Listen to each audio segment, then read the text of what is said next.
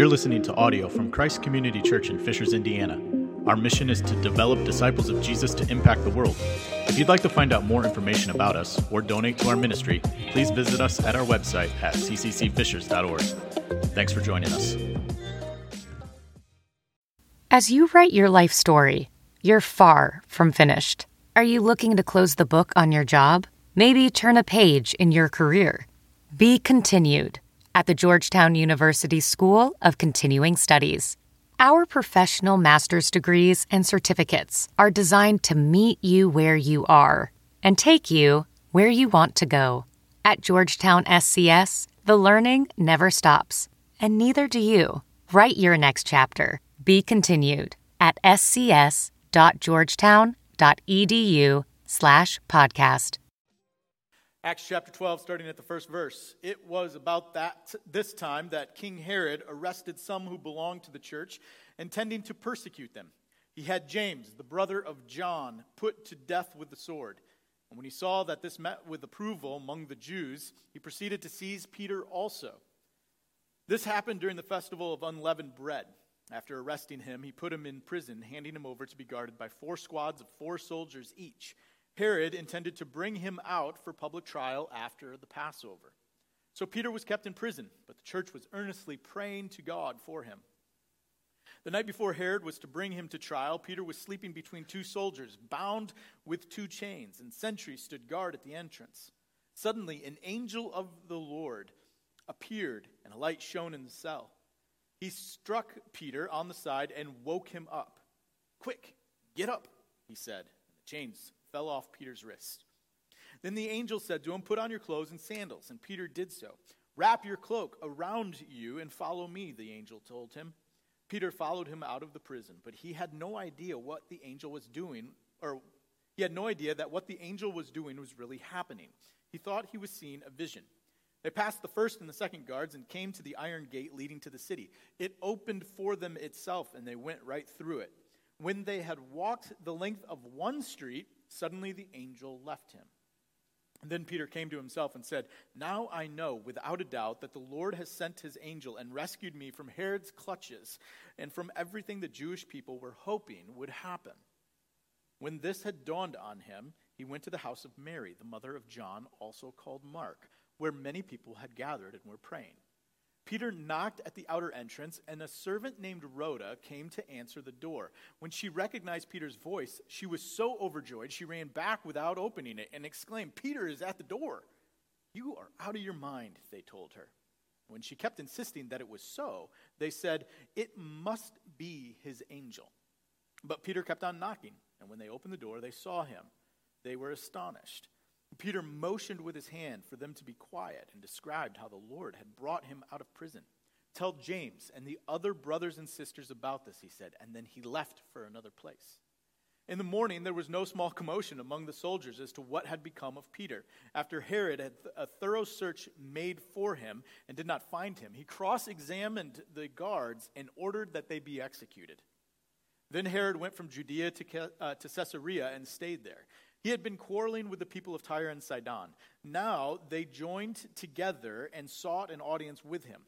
After securing the support of Blastus, a trusted personal servant of the king, they asked for peace because they depended on the king's country for their food supply. On the appointed day, Herod, wearing his royal robes, sat on his throne and delivered a public address to the people. They shouted, "This is the voice of a god, not of a man." Immediately, because Herod did not give praise to God, an angel of the Lord struck him down, and he was eaten by worms and died. But the word of the Lord continued to spread and flourish. Really uplifting end to that passage.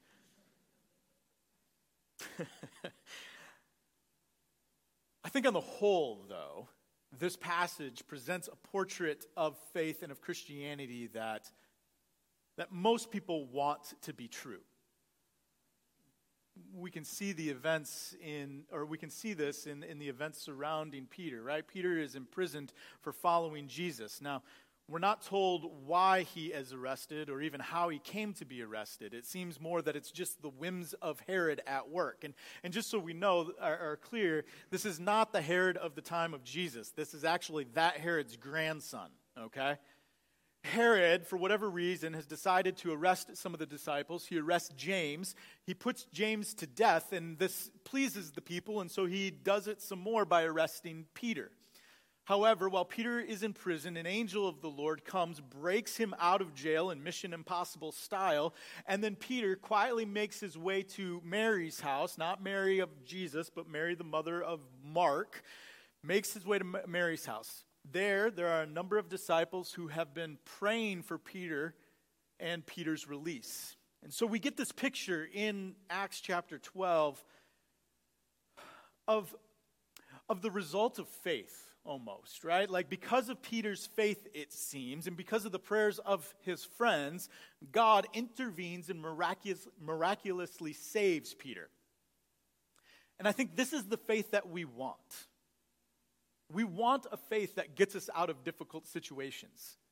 We want a faith where our prayers are miraculously answered, even when those answers to prayers are surprising to us. We want a faith that is marked by the triumphant and the victorious defeat over that which causes us pain. And on the surface, it looks as if this passage gives us that kind of faith. It on the surface appears as though God is remaking a dangerous and a difficult world into one where justice and fairness and security can be had for the faithful. And the manner in which reality will come for the faithful is through the miracles, right? God will supernaturally swoop in and thwart the plan of evil and triumphantly bring about the resolution to our problems that we hope for. This is what we want. And I think we come to the conclusion that this passage gives us a portrait of that kind of faith when we focus in on the miracle and we see what we want to see in the passage. Because we want this kind of faith, we see this kind of faith.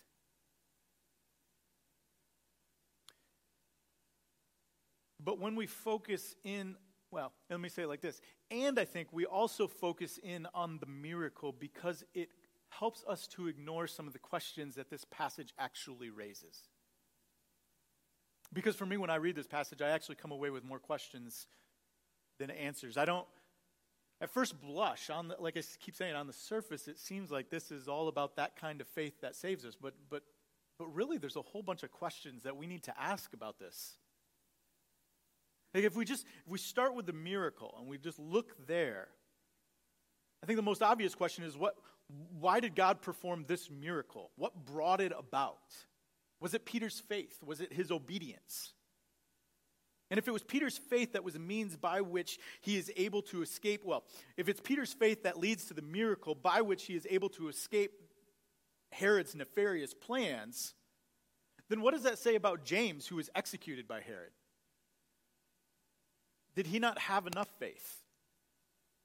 Or was his faith not good enough? Or maybe was he not obedient enough? And then we've got the disciples who are praying. Maybe that's how the miracle comes about. It's the disciples who are praying for Peter's release. But if that's true, then why weren't they praying for James' release? And why does one disciple get the miracle and escape the wrath of the tyrant, but another does not? And then you have Peter's escape. Like, Peter escapes from Herod's grasp. Why doesn't that embolden him? I mean, Peter doesn't escape jail and then go to the street corner and begin to mock Herod. Like, Herod thinks he can control God's people, but God is actually the one who is in control, and God will put Herod in his place. Like, Peter doesn't do that. He doesn't show up at the synagogue the next day and start preaching. Instead, Peter slips through the night to Mary's house and then quiets the disciples down, tells his story, and then just fades into the background. Just as he slips away into the night, Peter, from this point on in Acts, is going to slip into the background of the narrative. It's going to show up a couple of times, but for the most part, he disappears. How come this escape doesn't embolden him, give him this sense of overwhelming courage that no matter what happens, no matter what difficulty he faces, God will save him? And then you have the issue of Herod and his wrath. I mean, what do we do with the fact that these guards are executed because Herod, or because Peter escapes? I mean, the guards were innocent, right? They were just doing their job. And in fact, the reason that they're executed is because Peter escapes, and Peter's escape is because of God's intervention into the situation. So if God is the one who brought about the situation that then ended up killing the guards, why didn't God save them? And then on top of that, you have the question of persecution as a whole. It's obvious that God can do something about persecution. It's obvious that God can save his people from persecution, but why doesn't he always? And why does God save Peter in this instance, but he's not going to later in Peter's life? And there are hundreds of Christians who die at the hand of the state. If God can free Peter, why doesn't God just end persecution altogether? It's my guess that most of us haven't read this passage with all of these questions in mind. And part of the reason that we don't ask these questions of the text is because that's not the faith we want. We don't want the faith of these questions. What we want is a simple faith. What we want is a faith where the world is made safe and where it's made fair, where it's very straightforward. And the miracle of Peter's escape and the answer to prayer on the surface gives us the hope that that world is possible. And these questions don't make us feel secure. If anything, these questions feel dangerous. These are the kinds of questions that can unmoor us and cause us to begin to question God and faith on the whole. And yet, if we look beyond the miracle, these are the questions that begin to rise up. And if we're being honest about any miracle, these questions loom in the background. And I actually don't think that we're supposed to look at the miracle per se. Like, we're supposed to look at it, right? But if we're being honest about what Luke's intent was in writing the book of Acts, I don't think that Luke's intent was to write a book that would give us a methodological approach in receiving miraculous divine intervention in our life. Instead, I think Luke's intent was much more subtle. I think Luke is simply writing and telling us these stories as a means of opening us up to the possibility of a new and unexpected reality by laying the actions of God on top of very ordinary and expected norms. Because we have the miracle of the story, but it rests on top of very ordinary, everyday, expected things. Hey, here's what I mean. Where does this story start? The story starts with the state arresting and executing an innocent man. This isn't abnormal. This isn't unexpected. This happens far too often, even in our day. In 1993, Liddell Lee was convicted of killing his neighbor, and then he was put to death in 2017 in the state of Arkansas. Up until his execution, Liddell maintained his innocence in the crime. This month, he was executed in 2017. This month, it was reported that fingerprints and DNA evidence from the murder weapon and from a bloody T-shirt did not match Lee's, but belonged to another male. It is very likely that the state killed an innocent man. States often wield their power to take what is not theirs, and in this case, life. Life that is given by God and therefore is only God's to take. But the state does it, and it does it for the pleasure of people. Because why did Herod kill James and then attempt to execute Peter? Because it made his constituents happy, which made him happy. He is seeking to secure political advantage by acting in ways that wins the approval of others. This is not unexpected. This is normal. How many rulers and leaders act not because of some deep conviction about what is right and what is wrong, but instead stick a wet finger up in the air to test which way the winds are blowing and then act accordingly? This is what we know. This is what we expect. And then, when powerful people find out that their plans have been thwarted, someone has to pay. Isn't this what we know? Isn't this what we expect? And so when Peter escapes, the soldiers that are tasked with guarding him were both interrogated and then executed. These men, these soldiers, may have had the appearance of strength and power, but it was all an illusion. They were prisoners as much as Peter was. They were captive to a system that relied on violence to keep the peace. And when they failed to serve the system by keeping the peace, the system turned on them. Violence came for them, which raises the possibility that maybe the soldiers weren't to be feared all along. Maybe they were to be pitied. Because what they didn't see, and maybe what we didn't even see, is that they themselves were captives. They weren't ever truly free. I mean, they may not have been behind bars, but they were in a prison chained to a system that forced them to be subject to the rules of violence. And they lost. And that's not unexpected. Normal. It's normal for people to think that they're free when they're really not. It's normal for systems to turn on the people who long worked for the system. In his book, The Hidden Wound, Wendell Berry writes this. He says, "Our present idea of freedom is only the freedom to do as we please, to sell ourselves for a high salary, a home in the suburbs, and idle weekends. But that is a freedom dependent upon affluence, which is in turn dependent upon the rapid consumption of exhaustible supplies. The other kind of freedom is the freedom to take care of ourselves and of each other. The freedom of affluence opposes and contradicts the freedom of community life." So what he's saying here is this. He's saying our modern conception of freedom is captive to money, to having it, to getting it, to spending it. And we think we're free, but we're not, because our conception, our idea of freedom relies on having that money. And if we don't have that money,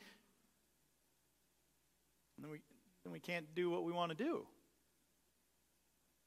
We're not really free.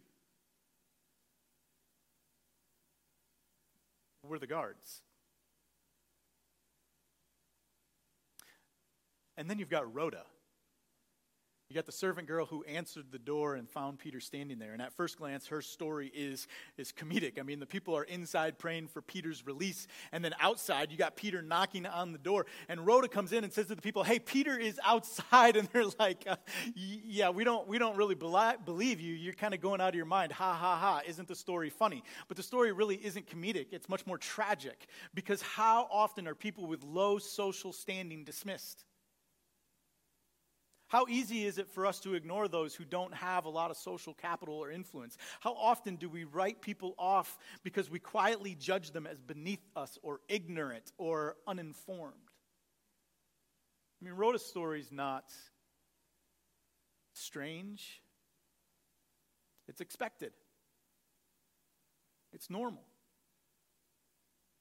Again and again throughout the story, we see things that we expect. We see powerful people act in ways that are absolutely in line with what we know and expect powerful people to do, and we see powerless people treated in ways that they typically are treated. So Acts 12, yes, it is a story of a wonderful miracle, but it is a story of the miraculous told against the backdrop of what we expect. And when you look at it like that, then I think you can begin to see what Luke is doing when he tells us this story. I think what Luke is doing here is he's opening us to the possibility of a new and unexpected reality.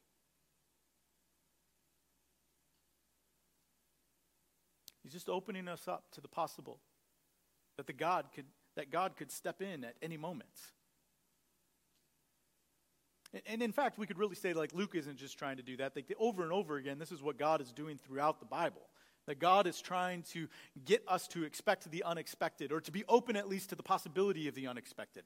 I mean, just think about how God has changed our expectations of who God is. We expect an angry God, or a God who is far off and impersonal and highly temperamental, a God who needs to be appeased and made docile by our sacrifices. But in the face of that expectation, God takes on flesh and reveals himself to be full of grace and love. We expect that when we mess up, God will make us pay for it, because that's what others do. That's what we've learned is normal. That we have to feel guilty about it and we have to pine over it, that we got to pay back what we've got to owe, that we've got to atone for our sins, and that responsibility lies on us. But in the face of that expectation, God opens up the possibility of grace, that undeserved favor, not because we atone for our sins, but because God did that on the cross for us in Jesus Christ. What we've come to expect is that death is final, that we will say our goodbyes to our loved ones, and in that saying goodbye, we will be separated for eternity by a chasm that we cannot cross. And in the face of that expectation, Jesus rises from the grave. Death is defeated. Eternity is no longer a black void, but it is now full of life and vibrance and abundance and joy. Faith is about being open to the possibility that our most fervent hopes will one day be realized.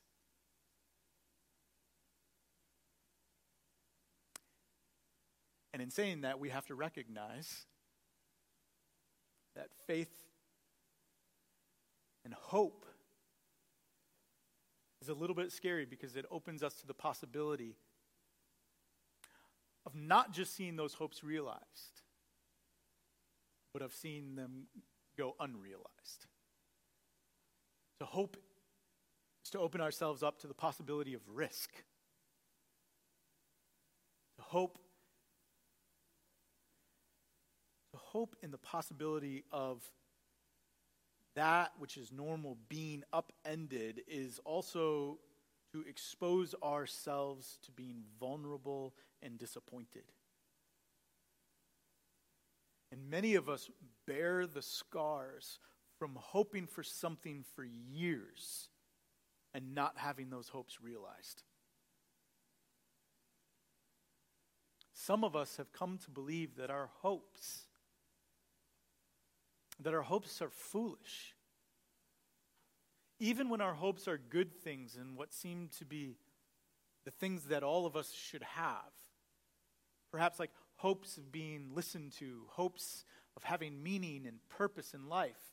I mean, those are good things. And for some of us, we hope for those things, but it feels foolish to hope for them. And what I mean by that is it feels like we should already know those things. We should know what our meaning is. We should know what our purpose is. We should be secure in those things. We should feel like we're being listened to. I mean, these things get talked about in such a fundamental way that it seems like everybody else has them. And because we don't, I'm ashamed about it.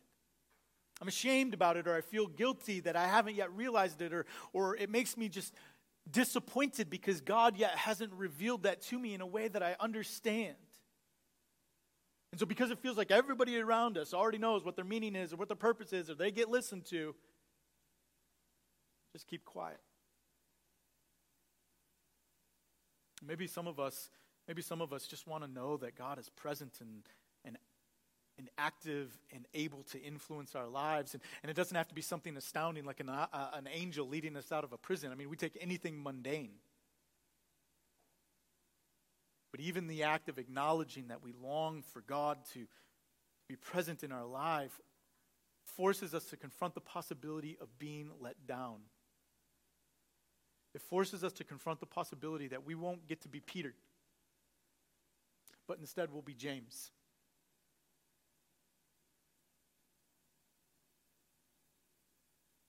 Faith is hard, is it not? We talk a lot about hope, but sometimes hope is really hard.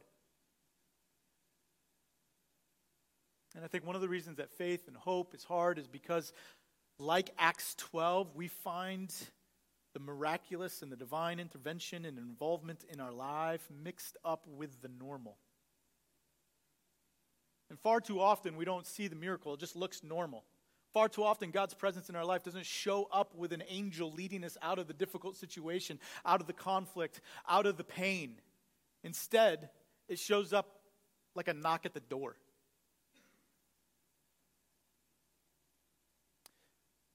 If this story is about the possibility of a new and unexpected reality coming against the backdrop of very ordinary and expected events, then perhaps the most important person in this story for you and I to pay attention to is the one who often goes overlooked. Rhoda. Rhoda heard an everyday, ordinary, mundane knock at the door, and she went and opened it. And in opening the door, Rhoda was opening the possibility of being surprised. I mean, just think about that. How many times are you sitting at your house, right? Netflix is on. It's like 8:30, and there's a knock at the door. What's the first question? Well, who could that be? We weren't expecting anyone. Right there, you're acknowledging that there's the possibility of being surprised. It's an ordinary, everyday knock. I don't know, maybe you're like me, but right now I'm just thinking Jesus standing at the door, knocking. Everyday, ordinary. I believe that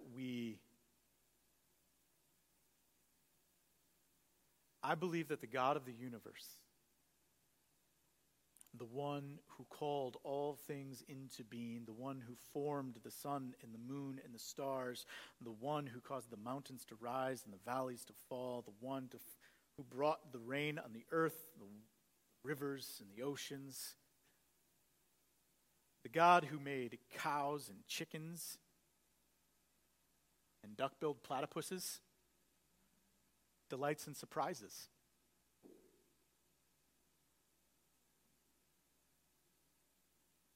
And if we can imagine a God who delights in surprises, a God who is willing to do something unexpected and laying down that surprise on top of something that is utterly mundane and normal, then we recognize that every moment of our life has the possibility of being a moment in which God surprises us. Where we get to see God at work doing something new.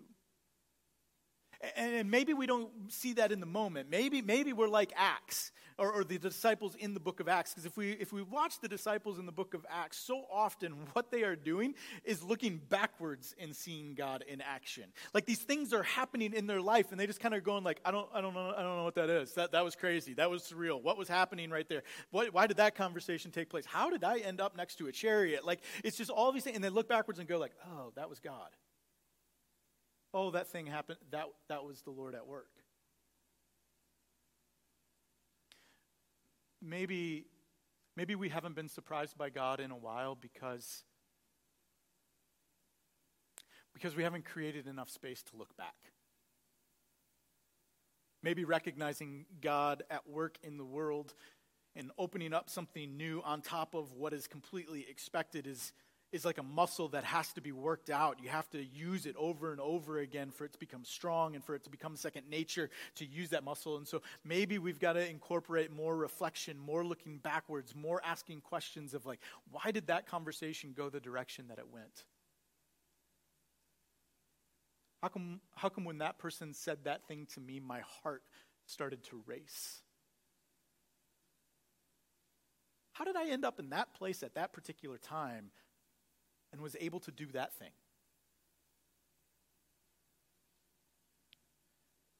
Maybe we just need to reflect a little bit more and create space and to work that muscle out so that we can look back and be like, oh,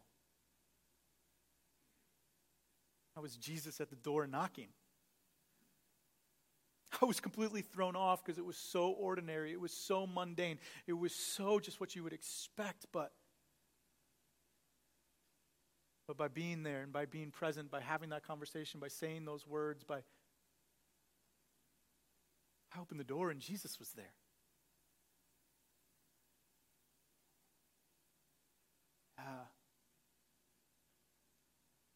Our God delights in surprises. And nothing made that more clear when God surprised us by taking on flesh, surprised us by giving his life for us, and then surprised us by walking out of the tomb. And that God says, I'm not done surprising you. So as you go through your everyday, normal, expected life, just be open. Just be open to the possibility that I'll surprise you today. Let's pray.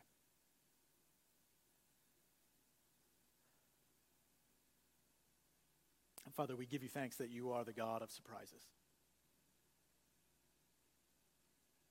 And I pray that you would open our eyes, ears, and minds to seeing you continue to surprise us with how you are working for the reconciliation of all things. How you are redeeming and restoring and knitting back together a world that's been fragmented by sin. May we see it often. And like the disciples throughout the book of Acts, may we be witnesses. Witnesses to your ongoing work in the world. In the name of the Father, the Son, and the Holy Spirit. Amen.